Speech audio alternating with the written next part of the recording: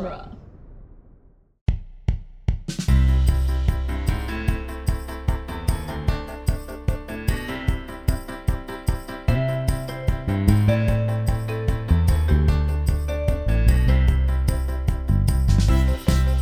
Hello, everyone, and welcome to the Protagonist Podcast, where each week we look at a great character in a great story. I'm Joe Dorowski, and this week we're discussing Kaladin, Shallan, and Dalinar from the Brandon Sanderson novel, The Way of Kings. And joining us for the discussion is returning guest Tiana Homer. Welcome back, Tiana. Hey, thanks for having me back. So glad to have you back. It has been a little while. We had you on a few years ago to talk about one of the Harry Potter books, and I've always had in my mind, gotta get Tiana back. And when I decided it's time to do one of the big Brandon Sanderson Stormlight Archives books, I knew we had to have you on, Tiana. I've been waiting for you to do this book for years, so I'm so excited to come back for it. I'm pretty sure when we had you on for the Harry Potter one, you had mentioned, like, if you're going to do a Sanderson, I'd be good for that. And I know you're a huge Brandon Sanderson fan, which, I mean, there are many Brandon Sanderson fans. He is a very popular author. For good reason. In some ways, it made it a little intimidating for me to want to do a Brandon Sanderson novel. I mean, we have done Elantrance once before with Kirsten was on as a guest for that. And even that one, it was like, okay, this is one of the big fantasy series, big fantasy author, and I know there's a devoted fandom that I am not at. I mean, I like Sanderson's books that I've read, but I have not like invested in the fandom the way I know many people have, but I know you're one of those people, so I'm so glad you're willing to come on for this. I mean, you use some key terminology there. You're not yet invested, which is the problem. Investiture is the main magical system, so you need to become invested in his books. I've already started the second book in the series after I finished this first one, and I will just say it is a time investment to tackle that is very true. These particular books. So for anyone who's not familiar, The Way of Kings is a 2010 novel by Brandon Sanderson, and it is the first novel in an epic fantasy series called The Stormlight Archives, and it tells the story of Kaladin, a slave with a mystical destiny, Shallan, a student with a mystical destiny, and Dalinar, a member of the royal family with a mystical destiny. That's good, like real quick version of the plot, right? Right, Tiana? You know, we've asked, my husband and I have talked several times trying to figure out what is the best way to very briefly describe what this book is about. That's probably the best you could do, honestly. But I also want to make it clear, they all have very different mystical destinies and different types of mysticism that we're talking about. Yes. This is a very hard book to summarize, so well done. Yes. I mean, I'll just go ahead and say the first bit of trivia that I had put down. This is a big book. It has a prelude, a prologue, 75 chapters, 9 interludes, and an epilogue, all in 1,258 pages. At least that's the copy that I have. And so when people say, like, epic fantasy, this is it. Like, this is the epic of epic fantasy. Yeah. As far like a genre that's often, like Lord of the Rings style, like pre-industrial magic systems in a world that has a structure that has been decided by the author. That's what we also mean with epic fantasy. But this one really puts the epic into it as well in terms of length and breadth of topics that you're going to find in this book as you go through it. Especially knowing going in that this is planned to be a 10-book series and that each book is over 1,000 pages. It really makes you realize how epic this actually is going to be. And he's stayed pretty well on schedule for that because Sanderson is a prolific author. He puts out a lot of material. He also very famously helped to wrap up the Wheel of Time series. And there are other fantasy series that have, for whatever reasons, remained incomplete. And I feel like he's someone who wants to make sure that a story gets completed when it's begun. All of his readers are really hoping he wears his seatbelt and exercises regularly and eats healthy, because if he becomes Robert Jordan, nobody is going to be able to finish his books. Right. And so it's more or less, let's see, this one came out in 2010, and then the sequels have come out in 2014, 2017, and 2020. So 3 or 4 years, which for a book of that length, like that's actually a phenomenal pace to be maintaining. Well, in between two of those, he also wrote a book for Robert Jordan's Wheel of Time. Right. And he's also putting out other book series on the side. Yes. Like on average, how many books does he put out in a year? Is it 2 books a year, or is it just one and it feels like more? It's probably 2 to 4. I mean, some of them are small. He writes a lot of novellas and short stories, and then others are much bigger. But he's always throwing in little side projects and being published in compilations of short stories and things like that. Right. As a fan of Sanderson, do you remember when you first started reading him or became aware of him as an author? That is a really good question. It was a long time ago. I believe I read Elantris first, and then my husband BJ started reading Mistborn, and he was like, okay, you got to read this one too. And I was like, okay. He knew that him because he had read the Wheel of Time series. I had not. After I read Mistborn, I was like, well, I guess I better do Wheel of Time now, and read through all of that. And by then I was just hooked, and I now read every book as soon as it comes out. Let's see. Was Elantris his first? Elantris was his first published book. His first published book. Okay. And I remember I was taking a class. I want to say I was in grad school, but I was jumping back and taking a lower level course, which you can do as grad students. You just get a little extra work. But it was on sci-fi and fantasy, and he was just in the room hanging out with the teacher and talking about sci-fi and fantasy books. I don't think he was an official TA, but it was around the time that Elantris was getting published. And so I had met him in that setting. I'm not at all saying we're friends or anything, but I have met him, and it was in that academic setting talking about sci-fi and fantasy. And I remember other students saying, I think he has a book coming out, and it was Elantris, was when that one was going to be coming out. And so that's when I first became aware of him. And then certainly when he was wrapping up the Wheel of Time, which is a series, again, I was familiar with, but I had not read, but it was such big news. Like I couldn't not know that he had been chosen to wrap up the Wheel of Time. And he was a known author, but I think that kind of elevated his status for the fantasy reading community because the Wheel of Time was such a beloved and well-known series. Yeah, he became first known with Mistborn. That was a bestseller. And then wrapping up Robert Jordan's Wheel of Time really just shot his notoriety through the roof. Mm-hmm. Okay, so a little bit more trivia about this particular book. Brandon Sanderson worked on this in the 1990s and had completed a draft in 2003, but he held off on publishing it while he was working on the Mistborn trilogy. The first draft had the main character make a completely different choice, which ended up feeling inauthentic, and he rewrote the whole thing. You added that last bit into the trivia section. I discovered that as I was reading it right now. I had no idea. I did. So you have a lot more trivia about Sanderson than I have. So feel free to jump in at any point. When it was released, you're doing a great job reading my words. Thank you. This book reached number 7 on the bestsellers list, and I believe the subsequent have reached number 1. I know the most recent one definitely was number 1. Yeah. When it came out. Film rights to all of Brandon Sanderson's Cosmere universe were purchased in 2016, but everything remains in the planning and writing stages. So he has a shared universe, correct, of mystical systems and it's called the Cosmere. But yeah, some of his works are not part of the Cosmere, correct? Yeah. Correct. Most of his books are Cosmere, but there are some notable ones that are not. He just wants to play with different kinds of magical systems.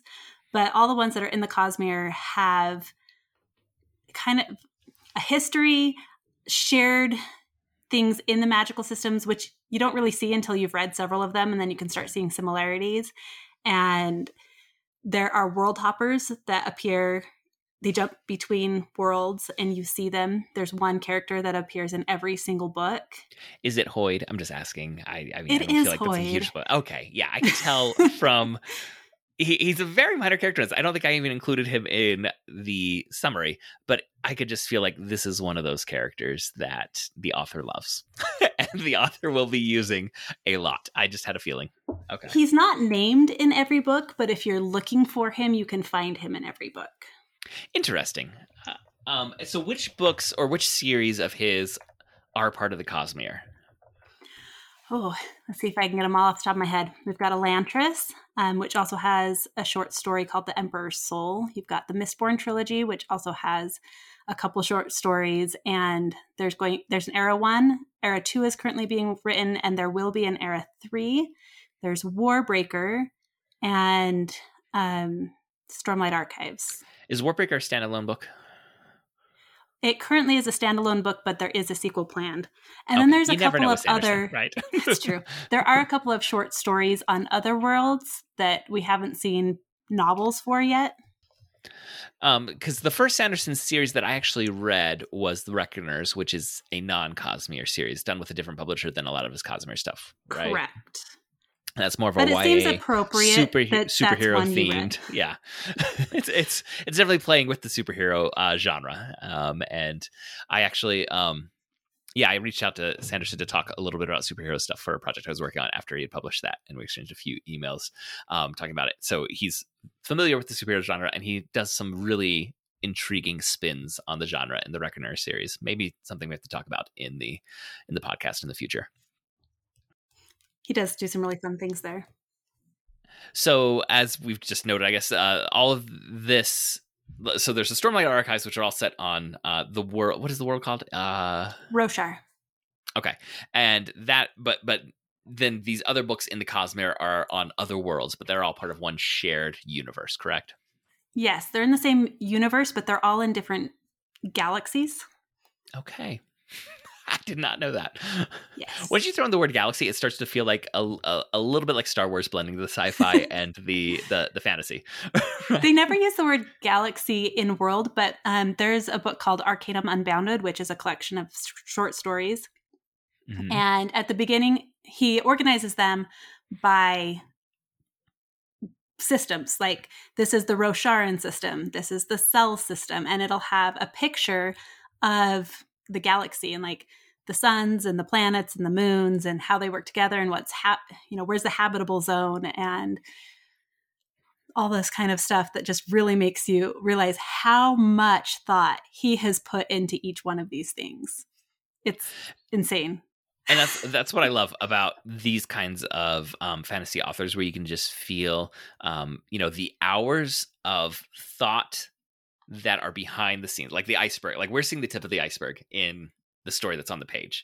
But the world in this is so fully fleshed out. You know that he has thought in depth on the economic systems and on the class systems and the racial dynamics that are present. And yes, we get those things acknowledged in the story, but in a way that lets you know like there's more to this world than what we're getting. Right. Yeah, I remember when I finished this book the first time, I put it down and said, I just read 1,000 pages and had 3 very satisfying stories, and I have no idea what's happening in the bigger world. Like, I just realized this is only the tip of the iceberg. There's so much going on. Yes, particularly in this one, like with the interludes, you get shown in smaller chapters, that maybe like 10, 15 page chapters, right? Like, here's what's happening in one village way over here. And it's like, that is so separate from what, the main storylines that we're getting. I think he did that because in Wheel of Time, which is one of the things he cut his teeth on, right? One of the biggest complaints there is there were so many one-off characters. I believe there's over 200 first person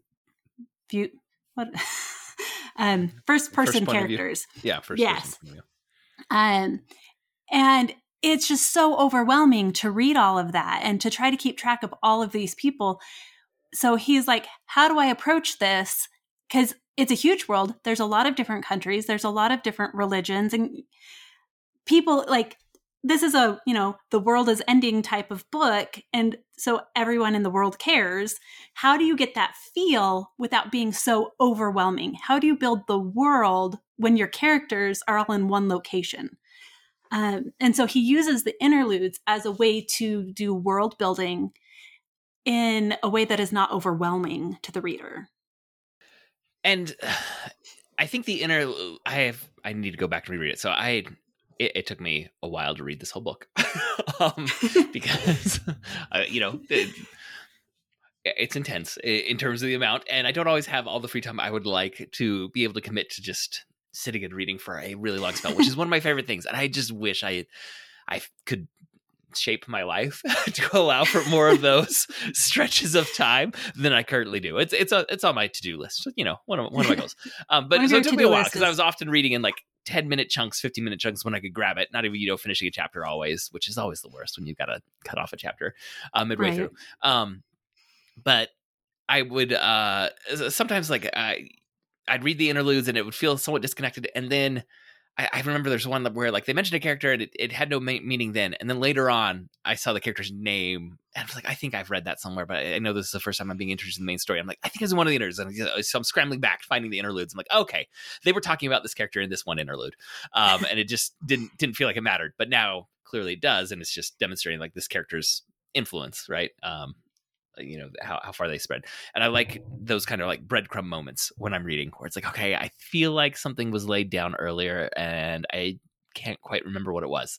But it is there. There's sometimes I really have no idea why an interlude is in there and I don't know for several books. And then suddenly I'm like, well, and you might not even remember it until you go and reread it. And then it's like, oh, this is why this is there, right? I was about to say, I feel like a lot of these breadcrumbs are not for this one book. This is for the 10-volume series that he is writing for the whole. Yes, that's exactly. For sure. I can't imagine what his notebooks look like or a whiteboard in his office, I believe he has filing cabinets with folders. That's lots intense. Of them. All right, well, we're going to be going into the summary, which I'm going to do a little differently than any previous summary. But before we do that, listeners, we want to thank you for downloading this episode. And we especially want to thank those of you who support us on Patreon. If you'd like to support us financially, we invite you to go to patreon.com/protagonist and support our show with at least $1 per month. All supporters on Patreon at any level receive access to our special quick casts, which are shorter episodes in which we talk about the media we've been consuming that we are not covering as full episodes of the podcast. And all patrons who support us with $5 per month or more get to choose a topic for us to discuss. Now, I noted how many chapters there are in this book, and the book jumps between points of view and also jumps in time for some of the characters. And trying to do a summary, like even like one sentence per chapter, would just I felt start to feel too chaotic and unwieldy and incomprehensible for anyone who hasn't read the novel. So there's 3 main characters. I have disentangled all the jumping back and forth and also straightened out the timeline for this summary, which just know this is a very different style of consuming the story than you get reading the book. And a lot of the like authorial flourishes of Sanderson are gone when I do it this way. But I just think it's the easiest way for us to be able to consume a 1,200-page book on a podcast, for listeners who just want the quick summary so that they have context as we're moving on into the deeper discussion. But then also the first thing I want to do is, because this is a high fantasy world, I want us to kind of break down some of what this version of a fantasy world looks like. Because so many of these things get introduced slowly and in snippets as we're meeting the characters throughout the story. Let's just lay it all out here at the beginning. And Tiana, you looked at my list and you said you just wrote down a whole lot of words that start with the letter S because my notes say spread, shard plates, shard blades, shattered plains, stones, high storms, stormlight. So if I just take out high storms and just make that storms, then they would all be beginning with the letter S. These are like a lot of what made this magical world function are these sorts of things. And Tiana, you know this world much deeper than I have. You've read all 4 books, correct? In Many the Stormlight times. Archive. Okay, several times. Even the one that just came out last year? No, that one I've only read once. Okay. But only because I reread this for you, and I decided not to reread the 4th one so that I didn't end up giving spoilers to everybody. Okay, so I'm going to try and give like my version, and feel free to jump in and correct me based on having read only the first book in the series. Spren in this world appear throughout. They are kind of like pixies, like just imagine kind of like Tinkerbell things, but they are called things like fear Spren. So when someone's scared, there's a certain color of like pixie that starts to appear around them. And I can't remember how many, it must have been more than a dozen different kinds of Spren were mentioned in this book, right? Correct. And the Spren typically are simply like representatives or drawn to appear because of the emotion or some other event that's happening, but they don't really seem to have consciousness or autonomy or agentiveness, right? They're just kind of there and then they disappear. Yeah, in general, there's a question in the book, are they attracted to these things? Like you have flame spren whenever there's flame. Or wind spren, right? Yeah, so are they attracted to flame or do they create flame? Are fear spren attracted to fear, or is that why you feel fear is because they're fear spren? And there's that question in there. But for the most part, they're just there. They're just part of the world. And it's gotta be, most people learn to ignore them. It'd be very annoying if there's like, I can't remember if there's one. I love spread. Like you see the girl you like and love spread appear around you. That'd be very, unfortunate. You see in adolescence. passion spread okay. in this book. When Dalinar and Navani first kiss, there are passion spread. Right. Okay. But that's a little different than like the girl I had a crush on across the farm field is over there. Yes, I haven't seen any like lust spren or crush spren, which is probably for the best. Yes. I can't imagine going through adolescence on this world if that was a thing. All right. And then some other major magical elements are the shard plates and shard blades. Shard plates is kind of like magical armor that make the men, it's always men who are wearing it in this, at least in this book that we see, because the men do the fighting and the women do the like academic work in this world, right? The women are the ones who can read and write and study, and the men, as far as we basically see, they're out there to fight. that's the large role that they have. It's basically divided into women do the thing that create and men do the things that destroy. Mm-hmm. And shard plates are used to destroy in this version. I can imagine, like we even get a hint in one chapter of the idea of using shard plates to build, but that's not how they're typically used. It like magnifies the strength and agility, and it turns anyone who's wearing it into a superhero, right? Into like Captain America type superhero, not like laser beam shooting out your eye superhero, but like all your physical abilities are magnified while you wear this armor. And it fits perfectly no matter who is wearing it. It adjusts to your size and shape. Mm-hmm. And then shard blades are these massive, like anime sword that if they pass through someone, it doesn't cut the flesh, but they die instantly and their soul leaves them, right? That's kind of what we get there. Their eyes turn to smoke or smoke comes out of their eyes, something like that, and they're dead.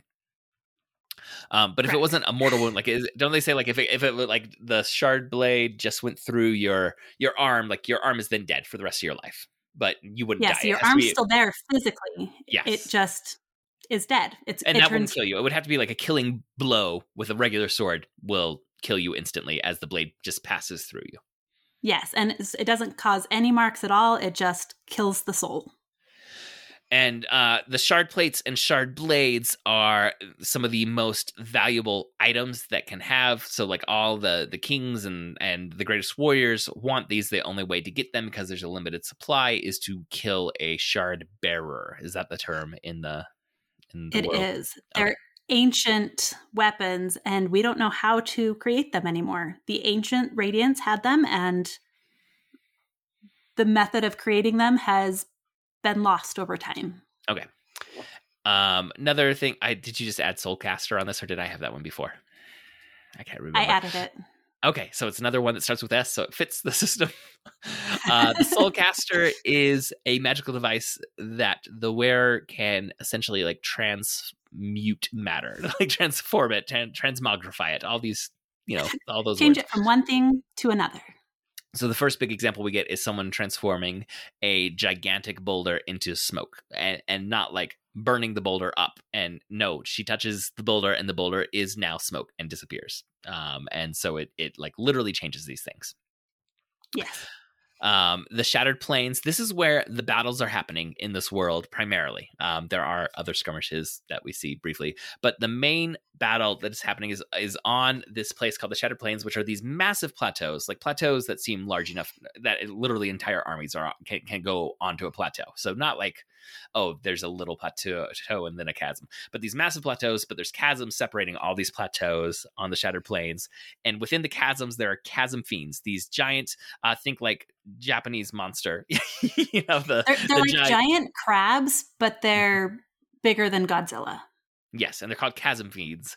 And as part of the economy of this world, I would say if you kill a chasm fiend, there is a what is it called again? The heartstone? Gem heart. Gem heart. Gem heart inside of it that is like one of the most valuable things you can have on this world. They must be destroying their economic system by harvesting so many as they're fighting on the Shattered Plains. Because part of the war has become this game where on one side there's the Alethi, right? Is that the name of the Alethi? Yes. The Alethi army. And on the other side are the Parshendi. They are at war with each other, but they also just want to kill chasm fiends and harvest the gem hearts. So the gem hearts are important because they hold stormlight, and they use that stormlight, those gemstones, in their soulcasters. And this is important for the army because that's how they make food. They turn rocks into grain. And after a while, the gems will crack and break, and then they have to have new ones. And so this replaces like all of the wagons and wagons and wagons you would need to bring food and clothing and everything, lumber, out into the Shattered Plains. They can do with one person wearing a soulcaster.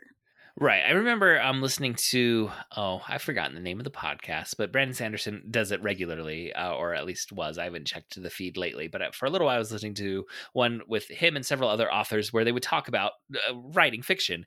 And I just remember one episode where Brandon Sanderson says, you always have to think about in your magical world, what happens to the economies when you introduce magic. So if you make something that can, float a ton of goods, what does that do to the need for donkeys and wagons, in your world? And you've got to think through this. And this is one instance where I can see him doing that work, in his writing, is thinking through this. I know this book, predates it, but when I saw the chasm fiends and the harvesting of the gem hearts, it made me think of the Mandalorian episode from this recent season in which the native Tatooiners kill a great dragon, and as they're cutting it up, one of them finds it looks like a gigantic pearl, and they all celebrate that they found a pearl inside of this giant. It's this gigantic worm-like creature, and after it's dead, they go and harvest out of its body this one pearl, and they all celebrate. We don't know what in their culture that means at all, but as I was reading The Way of Kings after seeing that episode, it made me think of that. And again, that's out of order. This predates that one by a while. So that's the Shattered Plains. Oh, and I was just going to say, for the war, so there's Parshendi and the Alethi are fighting this war, but it's become almost like a game where really they're not going out on these plateaus to kill each other. They're going out on the plateaus to get to the chasm fiends, and when they meet at the same chasm fiend that they want to kill, that's when they fight each other. It does not feel like the tactics have become, how do we defeat this other army? It's just, how do we race them to the chasm fiends? Okay, so then as we mentioned, the gem hearts, but then also, what do they call the other stones that can hold stormlight and things? Is it spheres? Spheres, right? So spheres are just, it's like a marble that they put a gemstone inside of. Mm-hmm. So they're all the same gemstones. They just turned their monetary system into, hey, let's put gemstones inside of marbles and spend those as coins. And there's different kinds of stones within the spheres that have different monetary values. And then just to explain the last couple of things that I think are necessary, in this world, there are high storms, which are just massive storms that will destroy anything in their path. But they come through very frequently. And it also says the seasons pass in a matter of weeks. So you'll move from winter to spring to summer, within a couple months, not through an entire year at all. Well, and they don't even know what order the seasons are going to come in. They'll say things like, "Oh, it's getting chilly. I hope winter doesn't come next." Yes, and this boggles my mind. How does this planet rotate around its sun? And when I talk about the high storms, I just need to make very clear, this, it feels like enough water for a tsunami passes over in one night, right? It's just so much water. And it's just driving and with high winds that are tearing everything apart. They talk about throwing boulders. And so anywhere that they are wanting to have a city, it has to have protection from the high storms. So they've got their what do they call it? The windward side has to have cliffs, or some form of it. And all their houses have to be built to a level that can withstand a high storm, where because even they're they're traveling, they can't travel anywhere that's so far that they would be exposed to a high storm, while they're out there, unless they're taking with them some means of protecting themselves. Yes. Luckily, the high storms always come from the same direction. And so as long as, you can have windows, as long as they're on Facing the west side, because the storms Yes. always come from the east. And even it's not in our summary at all, but they talk about like sailing is very difficult. You've got to plan your sailing from one port to the next very carefully, and be able to ensure that you're not caught out on the sea with a high storm. Yeah, and they're not entirely predictable. Like, they are mostly predictable mathematically, but they get it right like 8 or 9 times out of 10. And so people are going to be caught off guard frequently. Mm-hmm. There's something terrifying about being a sailor. Yes, and that all felt like set up for a future novel to me. Like that whole discussion of being out at sea on a high storm, it better happen at some point. That is I shall say Chekhov's nothing. gun. Chekhov's gun just waiting to happen. Brandon does not put anything in lightly. If there's something that you're like, that seems important, maybe it will be. Well, and I think that's a really good example of how you can be doing world building, but also setting up something for the future, right? So that discussion, it makes you appreciate both what high storms are, how violent they are, and also some of the world building as far as the ship travel and commerce and how that's going to work here. But it does also feel like a hint of a plot line to come, and it didn't come in this novel, so I'm expecting it as I move forward in the series. So that's the world. Is there anything else you feel like we need to explain as far as like establishing the world? I think that pretty much covers most of it. So now I'm going to run through these 3 characters. I'm going to start with Shallan. Is that how it's pronounced, by the way? I don't know. So Brandon is very clear that how he pronounces names and how the characters would pronounce their names are often different. And so he is not very picky about it. So I won't be picky about it. I personally say Shallan. Oh, okay. And that is how the audiobook narrator, Kate Redding, says it is Shallan. Okay.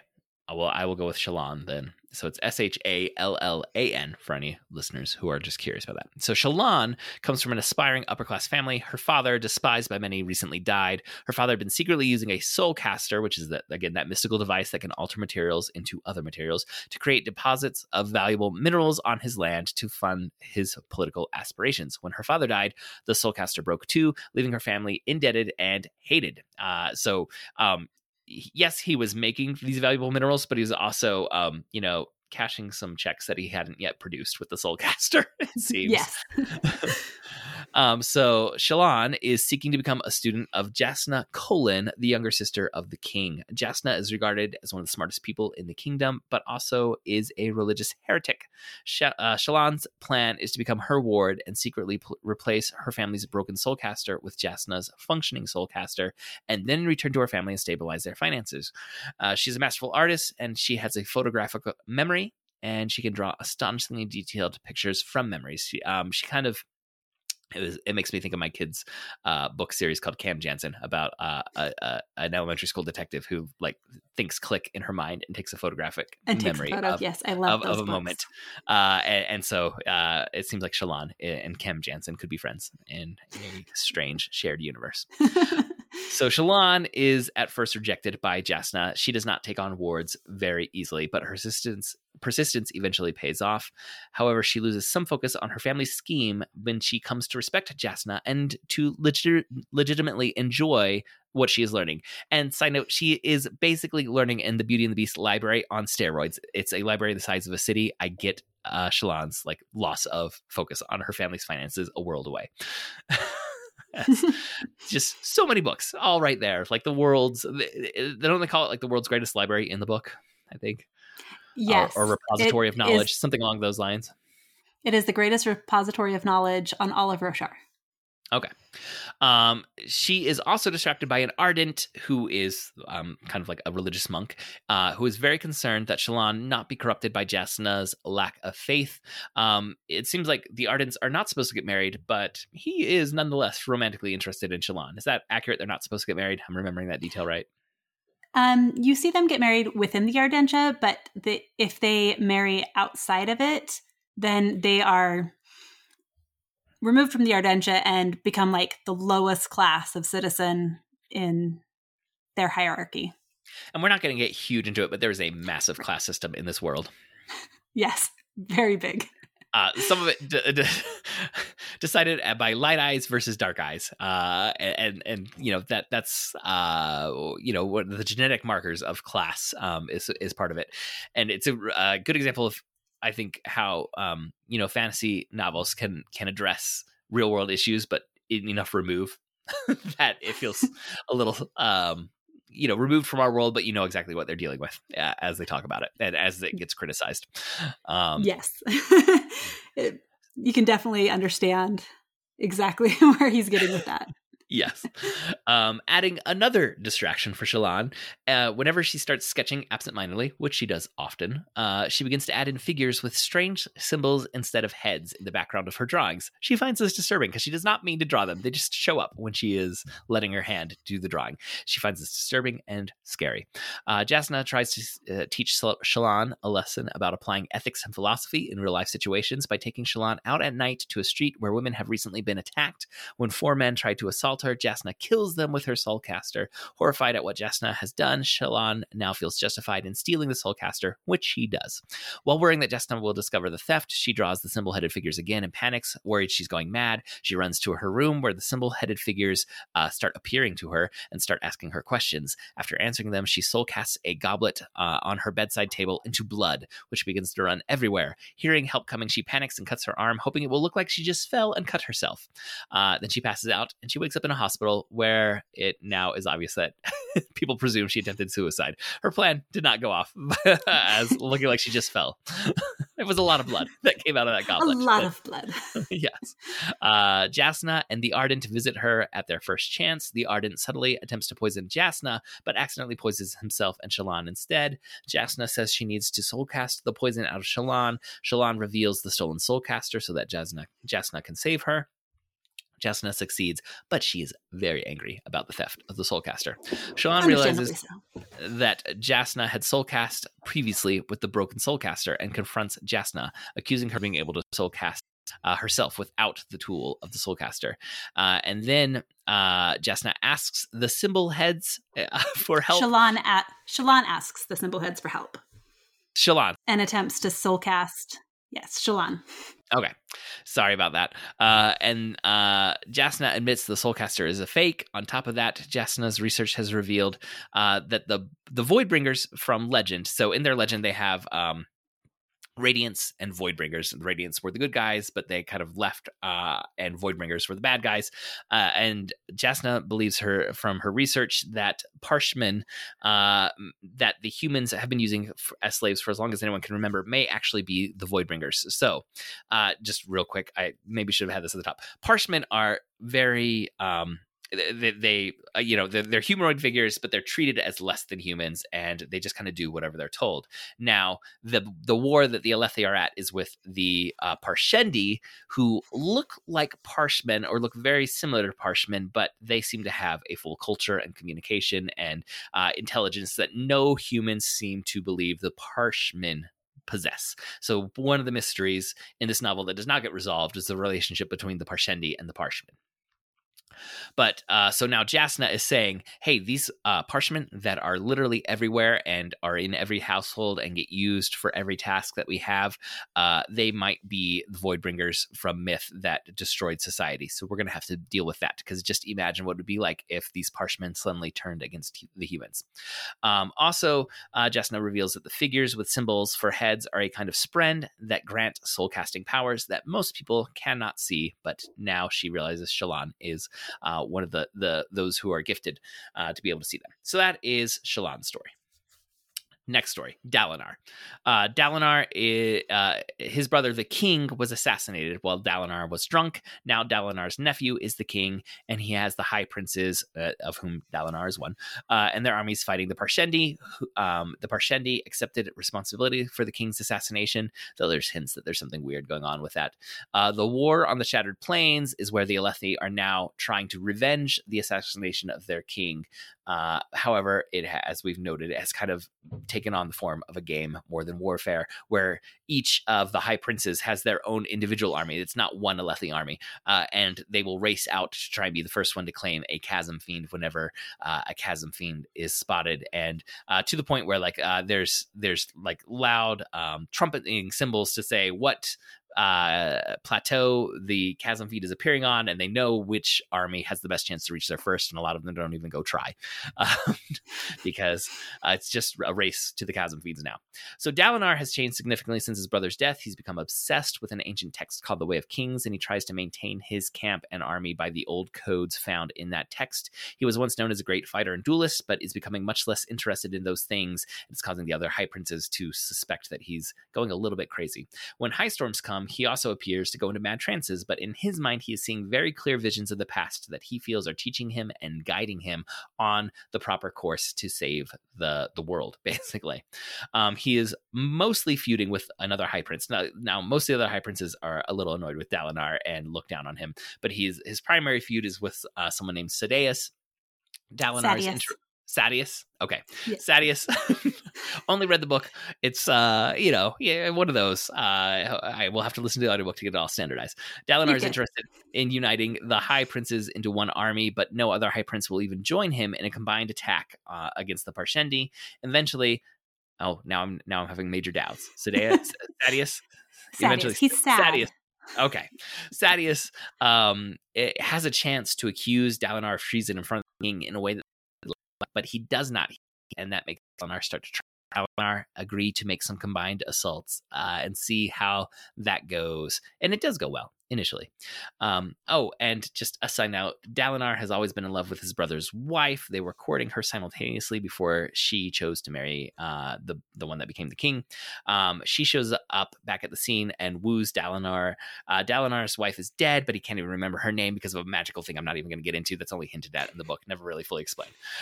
So that's where Dalinar is in this kind of political structure, war structure.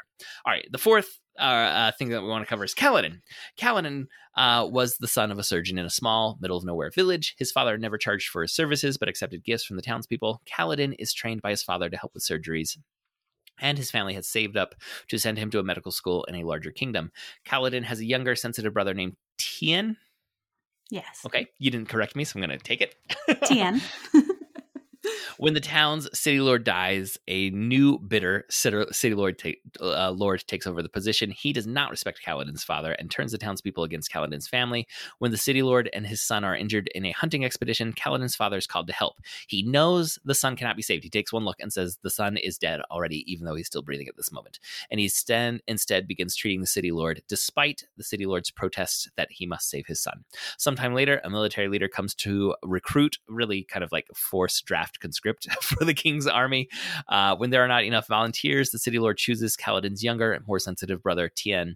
Kaladin immediately volunteers and promises his parents he will keep Tien safe. Spoilers, he does not. On the battlefield, Kaladin is a remarkably intuitive soldier, taking to his training very quickly. He understands both large-scale tactics of the entire army as well as individual fighting, and he seems very adept at individual fighting. However, in one battle where his side suffers losses, Tien is killed, and Kaladin, despite his best efforts, just cannot save him.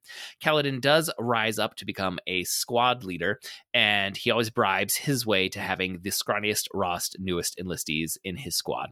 He tries to protect them long enough so that they can become seasoned soldiers, but every death weighs on him when he's not completely successful.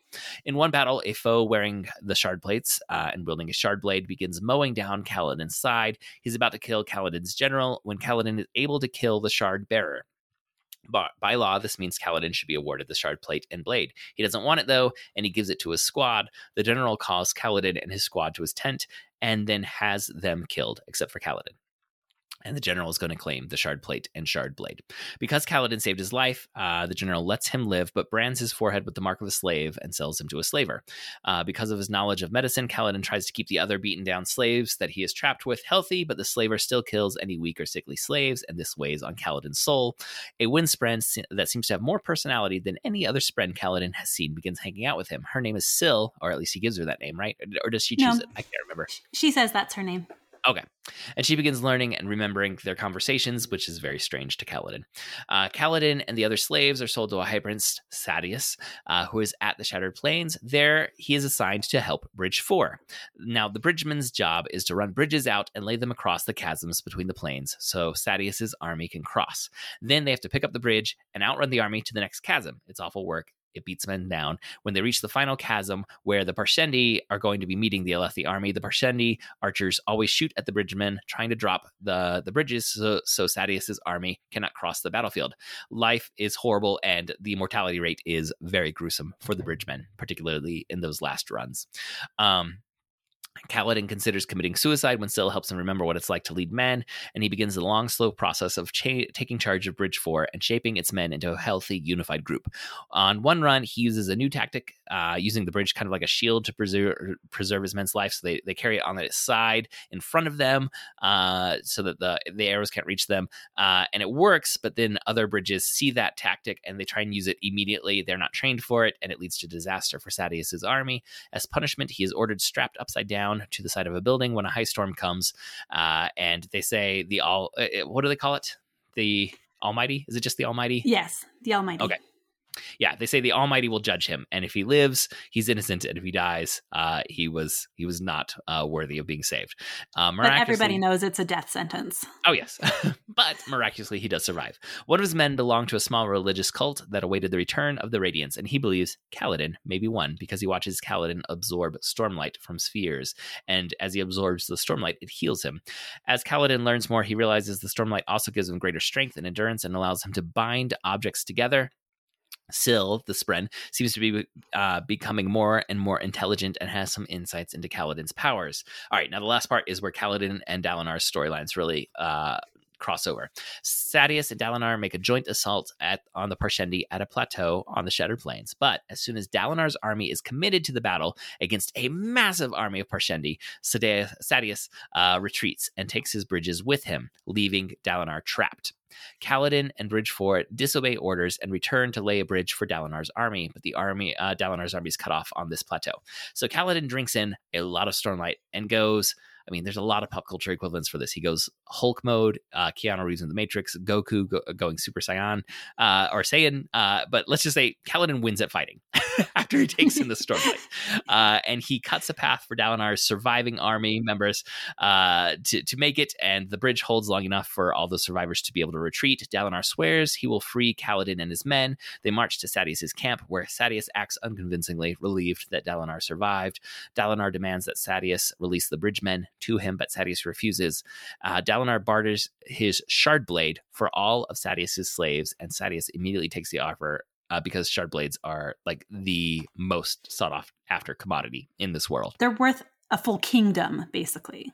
Yes, and so for Dalinar to offer this for slaves is just mind-boggling to everyone who sees it. But Dalinar gave his word to Kaladin that he would free him, and this is the only way he sees to be able to fulfill his word, which Kaladin has a lot of trust issues with Light Eyes and the rulers, and this is one of the few moments where he's like, oh, does Dalinar really keep his word? He did just give up a shard blade, but he still can't quite fully trust him, but he tries. So Kaladin is put in charge of training all of the freed slaves to join Dalinar's army, though they can go free if they wish. But many of them, they didn't have a lot of options before them as slaves, so they prefer to stay with Kaladin. In conclusion, like at the end of this book, we're left with the idea that Kaladin may be a Radiant. Syl is transforming into something much more than a Spren. Jasna and now I can't remember. Is it Shallan? Shallan can soul cast by making deals with very strange Spren. Dalinar still desperately wants to unite all of the high princes, and the king does trust him, but that's a tall task that lays before him. The Parshmen may be Voidbringers, and there's a lot of curiosity about who the Parshendi are. The end. Well done. Thank you. This is an intense book to try and summarize. This episode is going to go a little bit longer than our average, but I do want to dig into these characters because there's so much that is interesting about each one of them. But before that, I want to share a line that stuck out to me when I was reading it, and I ended up like circling back to it, thinking this is kind of huge for this. for this text as far as like themes. And it's fairly early on. There's a moment where Kaladin is thinking of committing suicide, basically, and Syl comes back and convinces him to stay. So Kaladin is standing at the edge of a chasm and thinking about jumping down, and Syl returns with leaves that are poison. Now, she doesn't know these are poison leaves. Kaladin, she'd seen him holding onto these poison leaves when he was a slave in a cage, and he was thinking about killing himself to get out of this awful situation, but he lost them. And she saw that he lost them, and so she wants to return them to him. And she says, as she hands these to him, "I flew so far, I almost forgot myself, but I came back, Kaladin." And this idea of going so far that you forget yourself, but then returning to who you are and who you need to be, to me, that's something that happens with each one of these characters. They almost forget that he keeps almost forgetting how to be a leader, and then saying, "No, I need to fight, and I need to lead these men. I need to save people." But he almost forgets himself and then comes back to that. And Dalinar is worried, panicked that he is losing himself in these visions and in this quest to unite the high princes into one united kingdom. He thinks it may be madness, and he has to be reminded that that is who he is. And Shallan, is.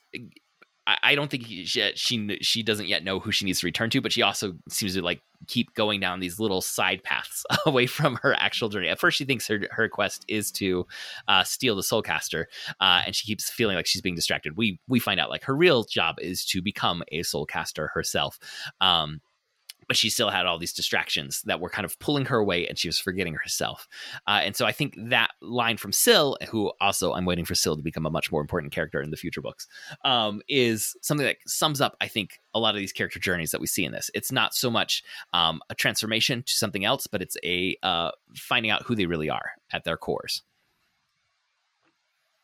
I think that is very, very intuitive. Honestly, I've never thought of it quite in that way, and I'm really intrigued by it, even more so than as I think about future books. Like, this continues to be very insightful of you. Oh, thank you. I appreciate that, particularly because I haven't read the future books, so I didn't know how insightful it was for the whole series. But for this book, it felt like something about that line stuck with me, and I started to see like Kaladin over and over, particularly, losing himself and then coming back to his role as a leader, and not just to save himself, but also to inspire those around him. But then, having these moments of doubt and losing himself, he needed to be reminded who he could be. And then I started to like map that onto these other characters as well. It works very well. And so that for me is like one of the major themes of the book. Is there anything that kind of unites these three characters for you as you think about the Way of Kings? And certainly we can also dig into each one individually. I just want to kind of have a more global conversation first. Well, that's a great question. All three of them are written very differently than normal fantasy characters, in my opinion. Kaladin has depression, and Shallan has a troubled past, but then is still troubled. Like, we talked about in the Harry Potter episode how Harry's abused his whole life, and then he goes to school and he's very kind and well-rounded, and like you get the same thing in Rapunzel, Cinderella, but like Shallan has this troubled past that we don't really know much about, but we know that it was rough, and she seems to still struggle and have problems there. Like Dalinar, there's things in his past as well that we get hints of, like, why can't he remember his wife's name and or anything about her? And he has this history of drinking, and everybody sees him as this great fighter in general, the Blackthorn, and yet that's not who he is now. And he actually literally considers, am I going mad? And is willing to consider that. Like, how many people are willing from his role and like say, for the good of everyone, I need my son to take over because I can't be trusted. Right. Like, how many people in power are willing to do that? Not many. Yeah. And all of them just have this like, they're not your typical fantasy characters. They have to overcome like real life problems that I've heard a lot of people who really struggle with severe depression, and they read this and they're like, how did he get into my head to write Kaladin. And that right there just makes these books feel so much more real and genuine, that he really does take the time, he being Brandon Sanderson, takes the time to really research these things that these characters have suffered. And this continues through the series, and really puts real life emotions and mental illnesses and makes them the heroes. Mm-hmm. Yeah, I think that's really interesting. And like Shallan, we see some hints. We don't get her backstory in this version. Like when we're seeing her, it's just her and anything that she reveals, and she keeps her history very, very secret. But one of the interludes is one of her brothers, and he seems like the worst. I just want to say, Yes. like the thought of growing up with that as one of like your only social interactions, not a good situation for her to have been in. And certainly there's hints about her father being very controlling to the level of abuse.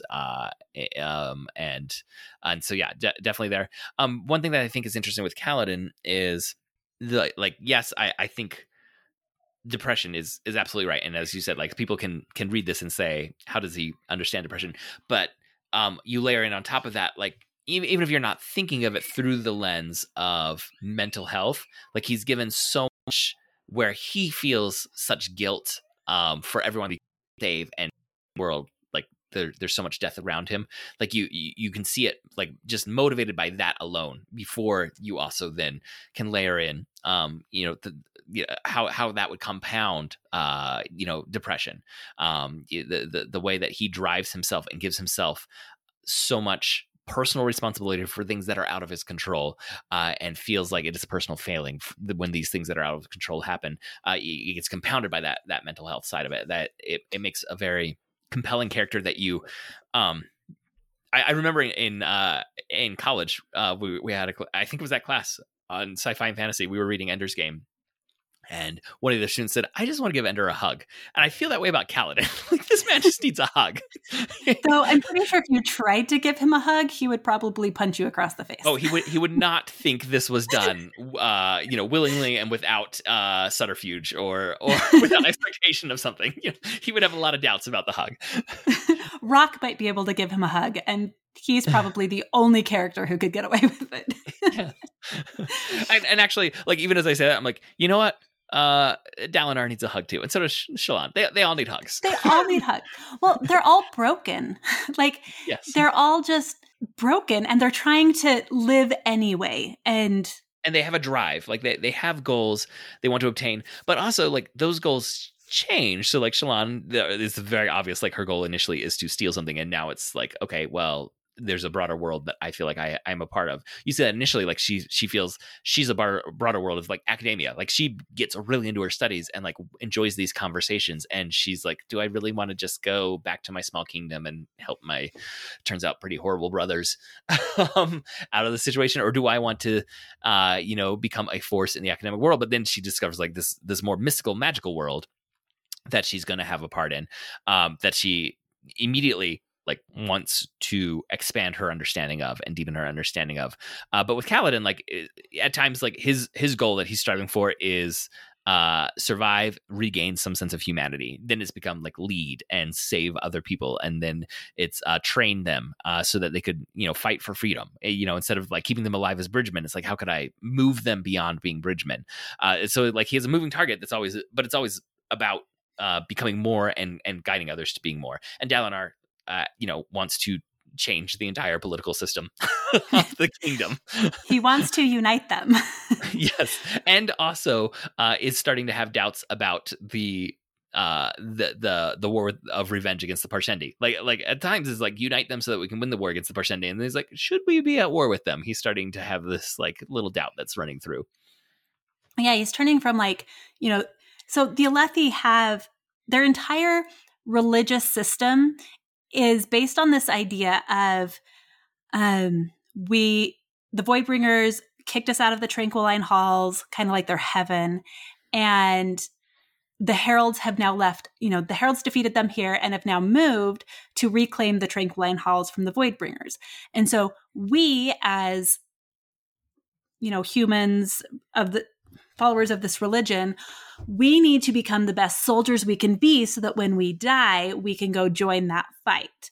And so it's like their religion is telling them to battle and war and fight all the time. Like, what's that going to do to a society? Well, and we see that what it does is that they're not only battling and warring against the outsiders, like their internal existence has become geared around fighting and manipulation and dueling. So it's not, again, it's not like one Alethi army. It's like, no, these high princes are fighting a war within their side as they're trying to fight a war against the Parshendi. Yeah, there are 10 kingdoms that are united by name, but aren't really united at all. They're all their own little kingdoms. And so they have border skirmishes within each other, but then they're all fighting together. And it's just this mess. And Dalinar buys into it his whole life until shortly before the book starts, when he starts having these visions and he's like reflecting on failing his brother. And he's having the book read to him. I said earlier, like, the women are the only ones who can read it. So when he's studying the Way of Kings, he's not picking up the book and reading it. He's having it read to him because the men can't read in this world. Which is such a fabulous world building point, and I love it. And I love in one of his visions when he goes to the past, and he's having this vision of that feels so real that he is convinced he is being transported somehow to this other life, and we come to be told basically that's right. The things he's seeing are historically corroborated by text he never would have had access to. But in one of them, a man makes a reference to reading, and he's like, "Oh, what kind of society is this where the men are reading? That's crazy."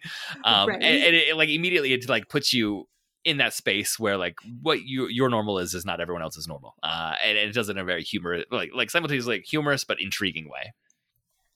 Yeah, and as he's going through these visions and seeing so many things about his current culture being nullified. Like, he sees a woman radiant. She's in Shardplate. She comes to battle, and he's like, a woman in Shardplate? Like, what? And just totally rocks his world. Like, this is not the Radiance I expected to see. There's men of letters. It's like have you ever read the Nasamira? It's a text that just kind of treats as though it was cultural anthropology of this very strange other culture, but it gets presented in a way that you don't realize until the end that it was, or you're not supposed to realize till the end that Nasamira is American backwards, and it was just pointing out strange things about American culture, but with just enough abstraction and distance, you're like, well, that's a really weird way to do things, and they're like, oh, that's how we do it at the end, and then you're like, oh yeah. That's great. But as far as world building, it all those touches and the commitment to them, and as you said, how you see them both presented to us in one chapter and then troubled in another, either through the visions or through seeing the interludes in other parts of the world where things are done differently, or one of the slaves is kind of basing your whole social hierarchy on the color of eyes is pretty stupid, and then another was I've seen some other really stupid ones, and they talk about some systems in other areas of the world.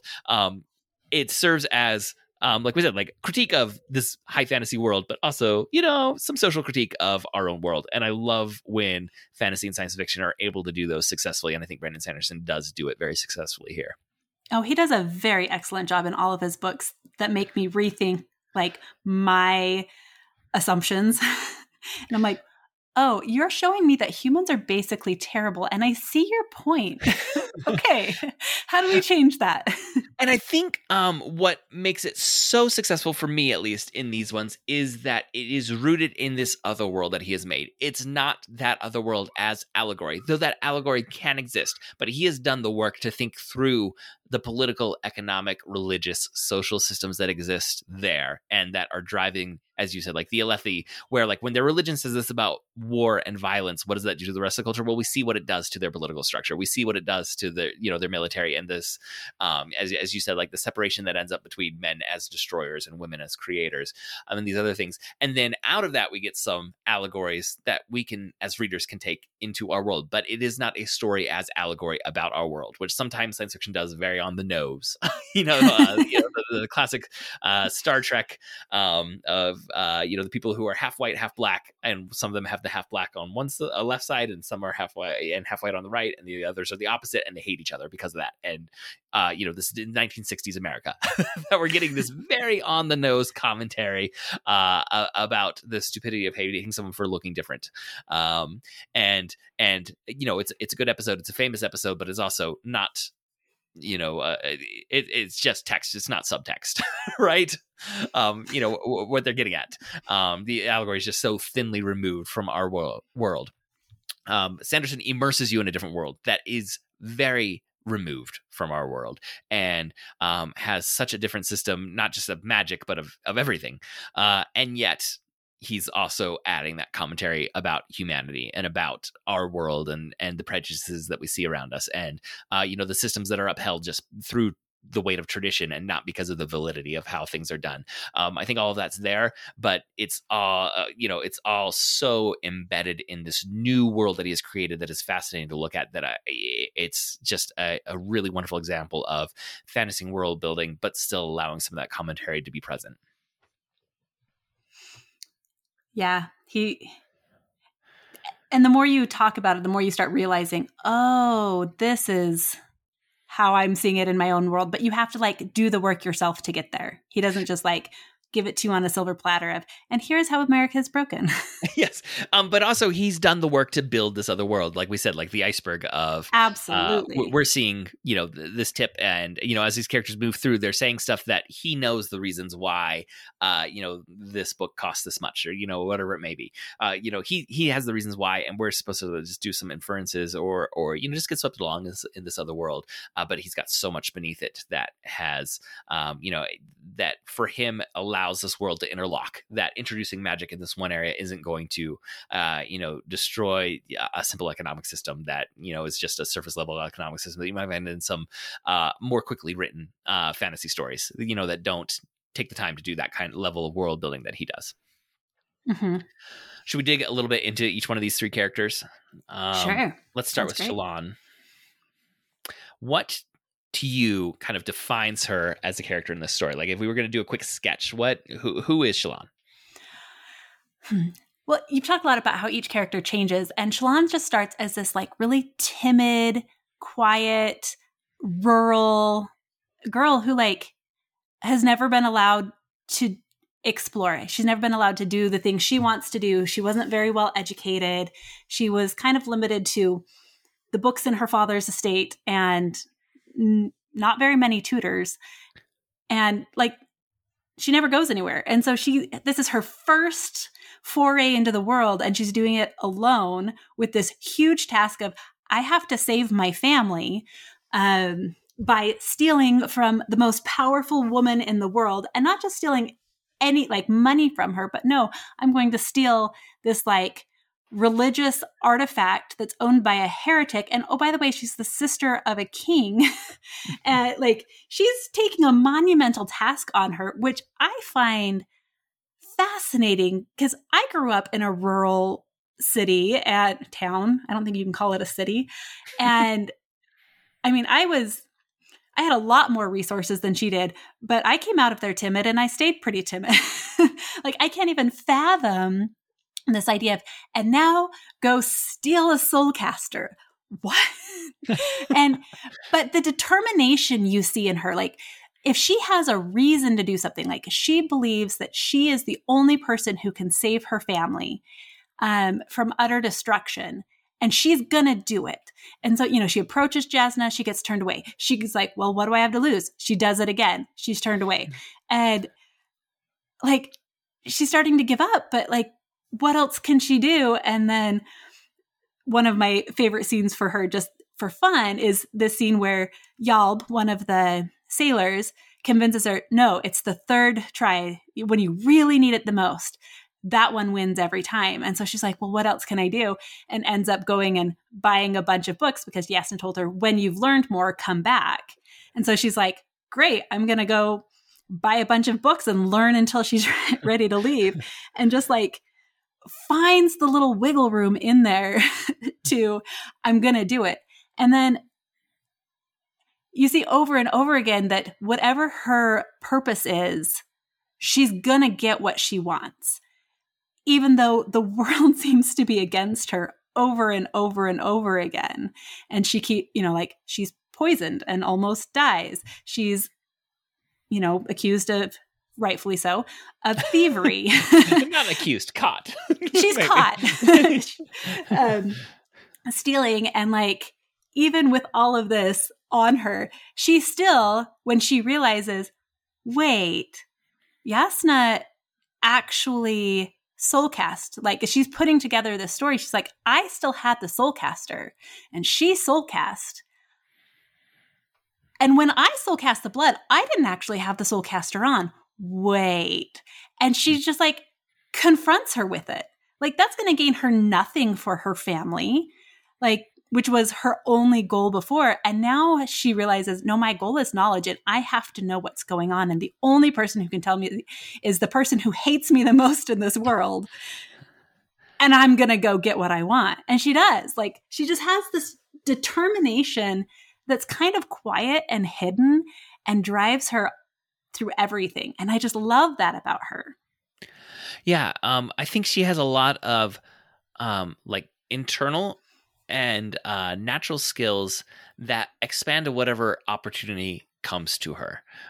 So when she is trapped in her father's estate, she learns everything she can learn from reading those books, and she becomes very good at art, which she can kind of, she has some training, but also she can continue refining that herself, and she becomes amazing as an artist. But she has those limitations based on the situation in which she finds herself. But when her world expands as she goes out to this library and has Jasna teaching her, she becomes very adept at a lot of these new ideas, these so like learning philosophy, which is not something she'd ever really engaged in, learning history, which is something that she'd never been taught. She expands to those new horizons, and as she gains this new magical skill, because of how we've seen her, that she is going to like continue to engage and master this new horizon that's being introduced to her. So I think she's one thing that I like about her is that way that she kind of fills whatever opportunity is present. And in some ways, like you said, she can make those opportunities, but also like there were very real limitations on how she was raised and what was before. And if Jasna had to know the third time, I don't know what she would have been able to do to change that. She was able to force that. But when opportunity comes, she is able to make the most out of it. And this isn't, one of those, talking about other kind of fantasy character types. She's not a chosen one. She's not, we find out she is special. She has skills that are going to make her unique, but it's not like there's some prophecy about her at the, that has driven her forward and that she feels like she must fulfill. It's just, there's something new that I'm seeing at the sides of my vision, and I don't understand it, but I'm going to fully engage with it. Even as she's scared and worried, she ends up like going into their world. I can't remember the name of the world. We're given a name of their world. Shadesmar. Okay, that's a nice creepy sounding thing. That she ends up willing to literally enter into that to try and understand, this new kind of spren that she's only just been told exist, but now that she knows they exist and knows they're real, she goes all in. Well, and she's terrified to interact with them. They ask her a question, she answers it, she soul casts. But, she's still like terrified of it, doesn't want to draw. But then when she realizes that's the only way to prove that she soul cast to Yasna, she immediately reaches out and asks, can you hear me? And they're like, always. Okay. Also creepy. And she's like, not a relief really, but can you take me back? She doesn't shy away from using the resources she has. Mm-hmm. Okay, let's talk a little bit about Dalinar. So he is a complex, conflicted character. Yes, he is. And he is not at peace with himself. And I think that's one thing that's interesting. In terms of both, like, he has doubts about the decisions he's making. He has doubts about what is motivating those decisions, whether it's guilt that he was drunk when his brother was killed, whether it is mad visions or true visions that he's receiving, whether, giving up some of the fighting that had made him so famous in a pursuit of a greater peace for the kingdom. Is that out of pride and ego that he wants to be something else than what he was, or is it actually out of shame? Like there's multiple things that he seems to be conflicted by in every choice that he makes. And then he's hugely conflicted about the fact that he is in love with his his dead brother's wife. And then compounded with that he's got this magical hole in his memory about his actual wife who had died, that he can't remember a single thing about her. And when people talk about her, it's just kind of static and fuzz that happens to his mind because of some magical sacrifice that he made, where he had to give something up to get something. We don't know what was given up nor what was gained in this book. I'm sure that will be a sequel backstory that gets revealed at some point. But like the quick takeaway for me about Dalinar is noble but hugely conflicted. There's a term called, there's moderators and abstainers, and moderators are people who can do, like, I can eat one chocolate a day and make the bag last for 2 weeks. And then there's abstainers who it's like all or nothing. If you give me a bag of chocolate, I'm going to eat the whole thing, period. And he strikes me very much as an abstainer, as a person who is like, if I bend one little bit, I will break, I will shatter. And so he set up these rules for himself. I will follow the oaths. I will not break cultural tradition and court my husband or my brother's wife. I will unite them, like all these things that he's built these walls for himself. And he's afraid to let them shatter even one little bit. And he talks about that often. Like when he's going out with Sadeas to the tower, that big battle at the end. And Sadeas is like, let's ride in together, one giant army. And he's like, no, I have said that I will not risk bridgemen lives. And if, I'm not going to bend here. Like, he considers it, and then he remembers Navani, and he's like, no, if I break here, I'll break there. And he's just like, I will not. It's like, it reminds me of Carl G. Mazur's Circle of Honor, or whatever it's called, at BYU, where he says you could draw, use chalk to draw a circle around myself. And if I say I will not leave this circle, then I will not leave it no matter what, because I've given my word of honor. And this is Dalinar. If he says he's going to do something, that's it. Yeah. And I think it's really interesting in talking about like the conflicting ideas that we get with him. We see, again, like a nobleness in that. But we also are told, I think explicitly and implicitly several times, like he is at times making bad decisions because of how rigidly he's engaging with the world. And he's limiting himself and harming himself and others because of this. At the same time, he's also going to be attempting to fix a very broken system.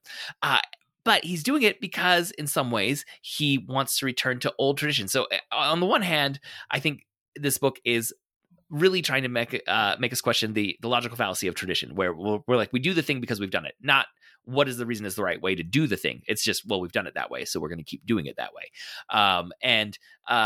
But then in disrupting like the current tradition, in some ways he's going back to older tradition, and we need to see that. We'll peek behind the curtain of why is that older way right? Like, why, what is the proper motivation there that makes this a better system? And some of that we can see very clearly. Like, there's so many flaws in the current system that we would prefer some of the older system get put in place. But I think we're also meant to do some of that work and raise some of those questions of, okay, Dalinar, you're questioning the way things are done now, and you want to turn back to this older system, but maybe we also need to question that older system. Like, is there a better way than either of those two options? It's not just A or B. What are some other ways that we could do this?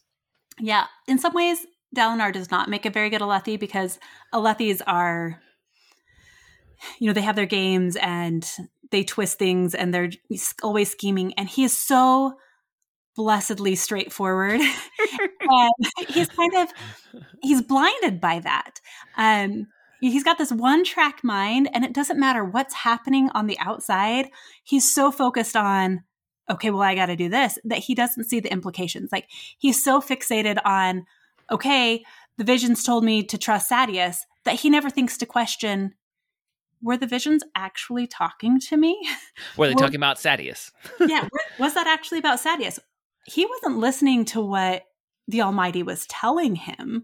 He was just listening to what he wanted to hear, what he wanted to get out of the visions. Mm-hmm. And he suffers from that one-tracked mindedness often.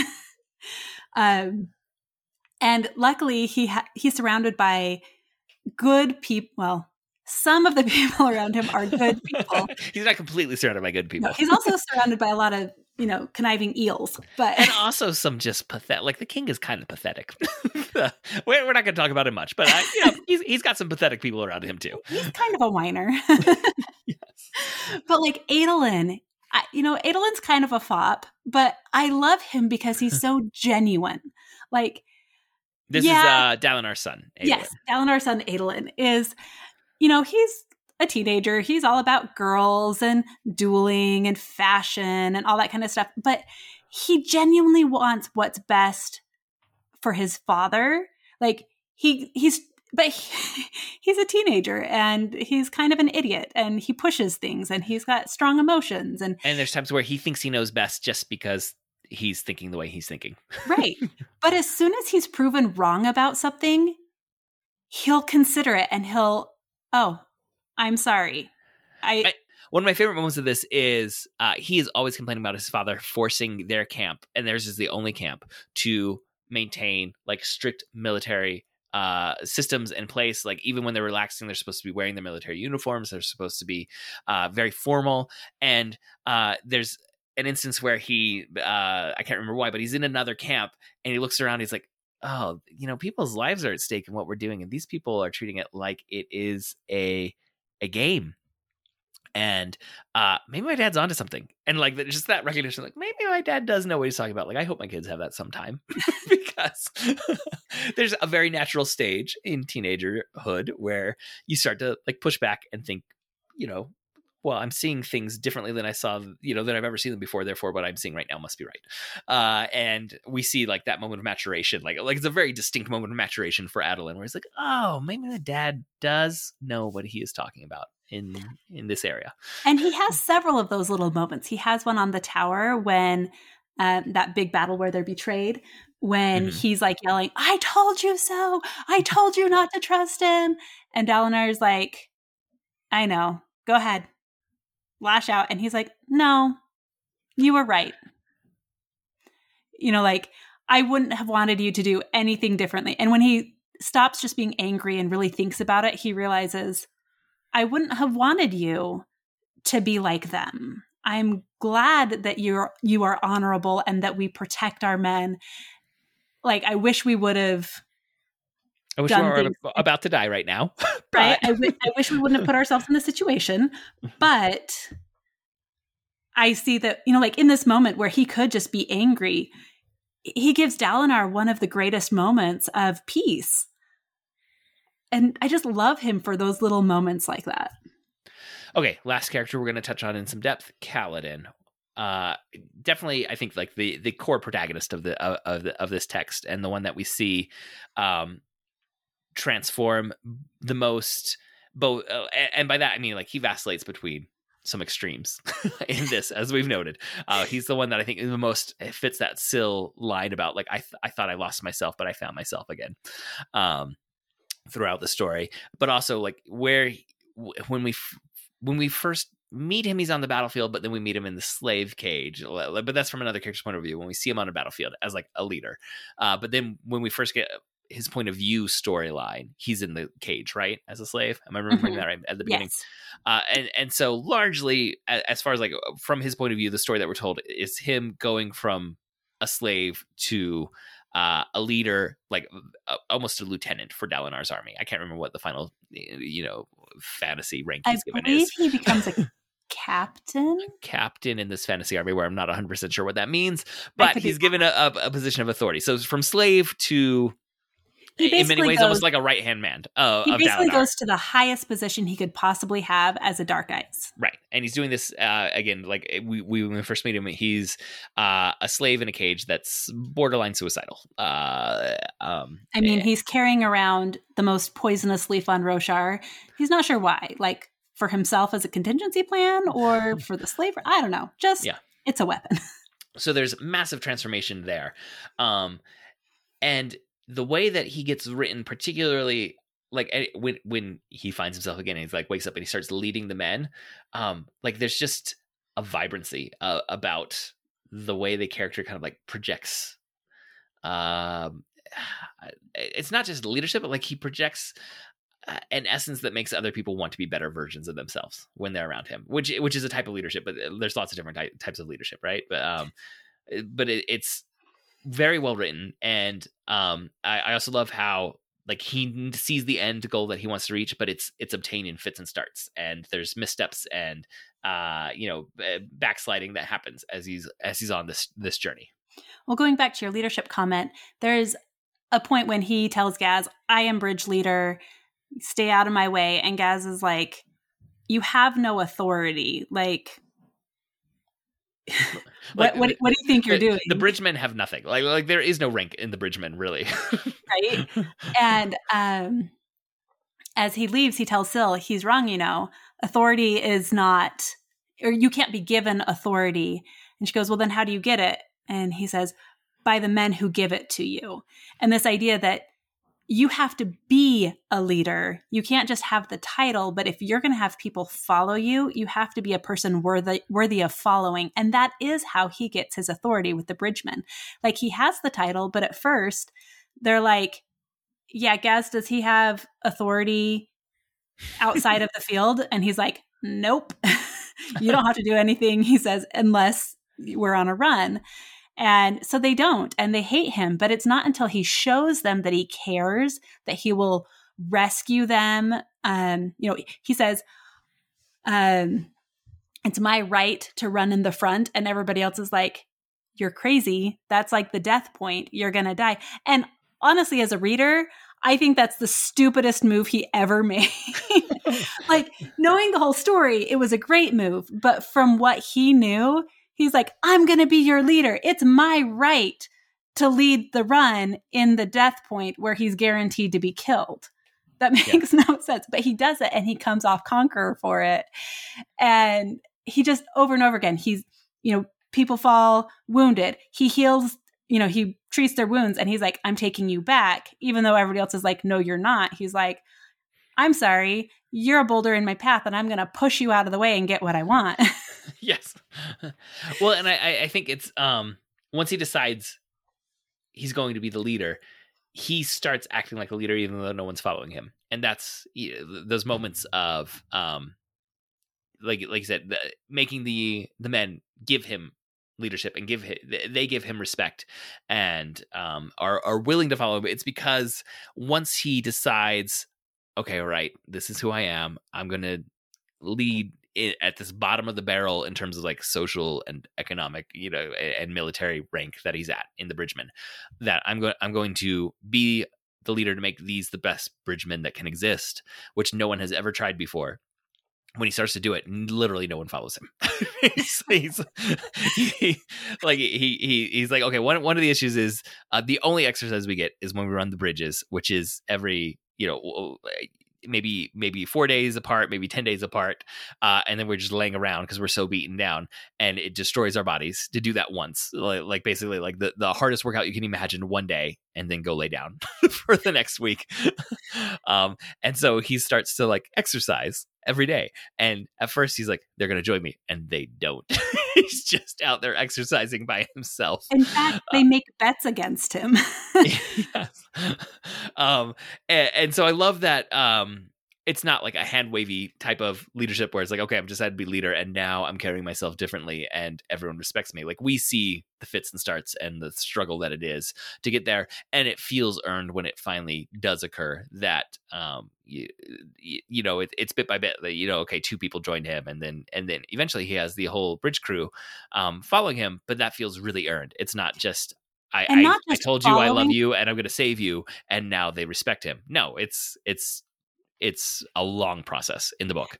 And it's not just following him like, oh, I'll do what you say. But by the end, they're like, we want to be out there being the ones dressed in the Parshendi armor stuff. And like, which the Parshendi don't like people touching their dead. And so they actually desecrate the bodies of the Parshendi and use those to build armor.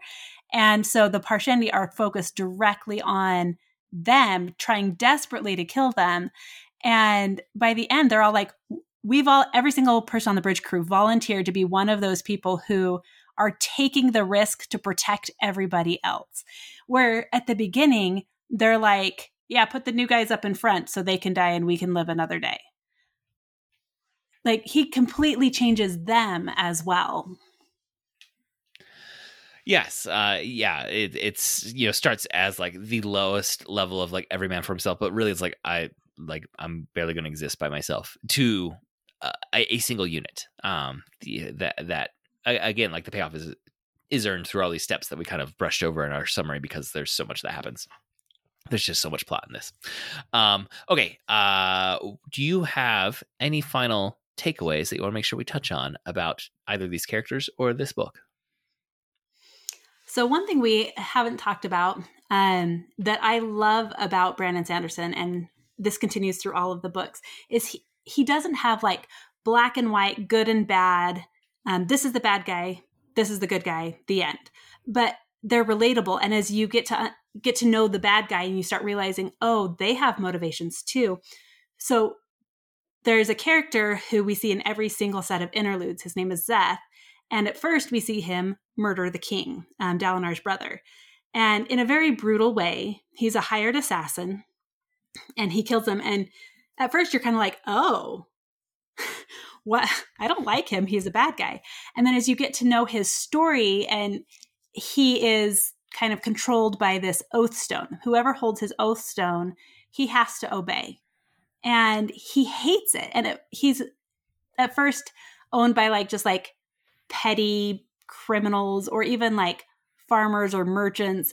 And they feel uncomfortable because they can tell he can do greater things. And so they keep selling him. And he's just hoping to be kept with these people who don't know how to utilize him. And then his oath stone is taken by somebody who's very brutal and gives him this list of like super powerful kings, emperors, these very powerful people throughout the world. And he is very capable. He has a shard blade and he's a surge binder. He has the ability to bind things together. He has the ability to change gravity. He's got this magical system in a world that nobody else has this magic. Nobody knows to expect it. And so he can be just devastatingly brutal. And yet, as you're reading his viewpoint and he's hating himself and he's hating what he is doing, and he's starting to go a little mad in doing this, and you just feel so much empathy for him. And he's not really the bad guy, but he is the bad guy. And eventually you find out that the person who's holding his oath stone, the person who's controlling him, is this very kindly old king that we have loved through the entire book. He's the king of the city where Yasna and Shallan are. And you find out that he's doing it. And you're like, wait, what? And it completely turns everything on its head, that somebody you thought was a good guy is suddenly the bad guy. And throughout the book, you just keep seeing people flip-flop and not in like an unbelievable way, but in a way that makes people feel real and faceted.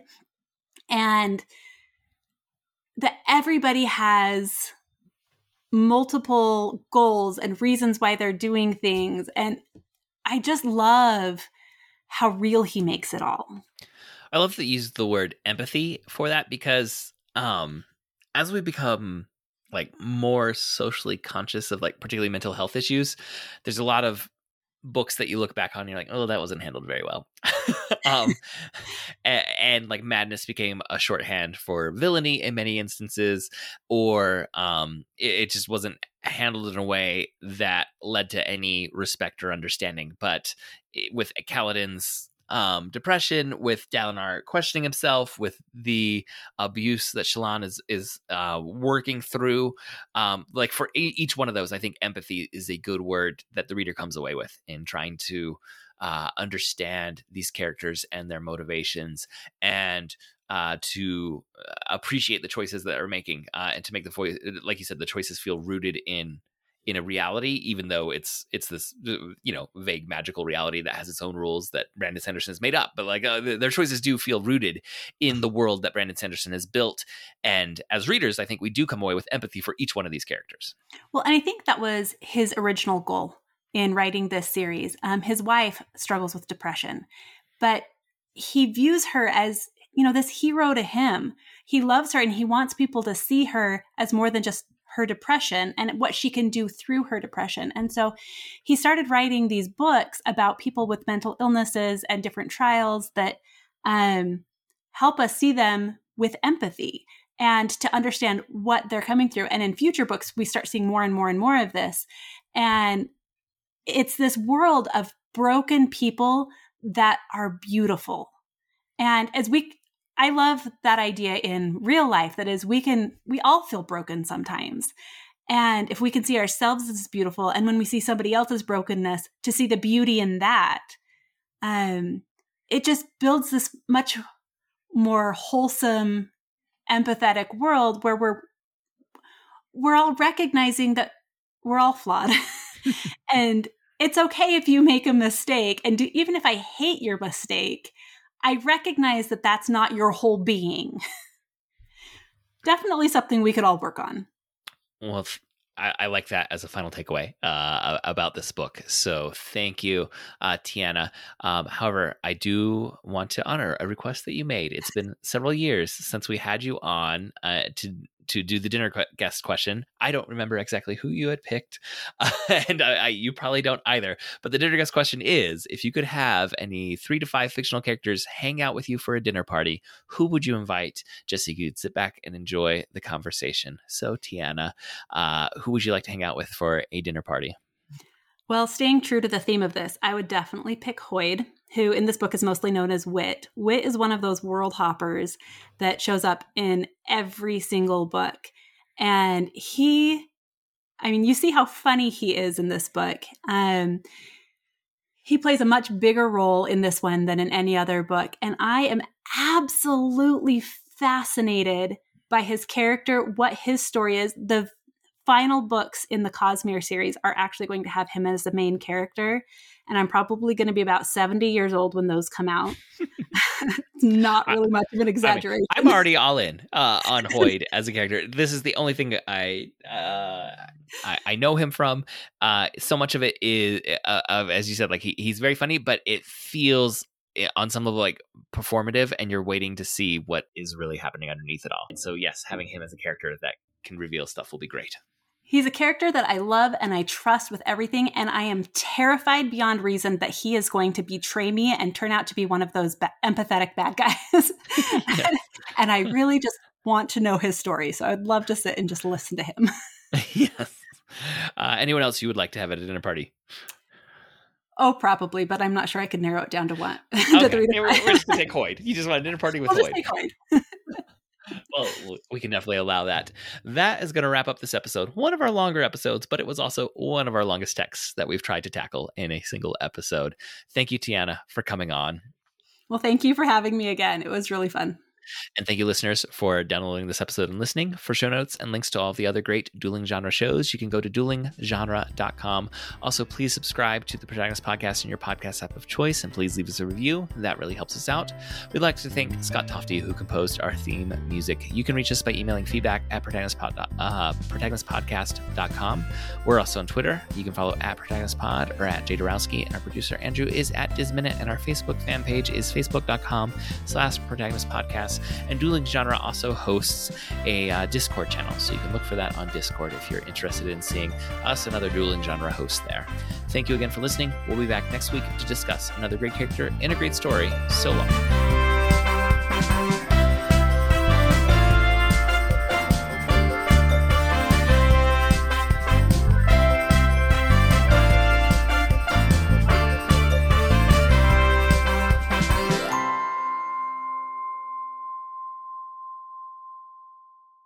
Let me, Andrew, I'm sorry. I'm going to take a moment in the book and find this direct quote. Hold on.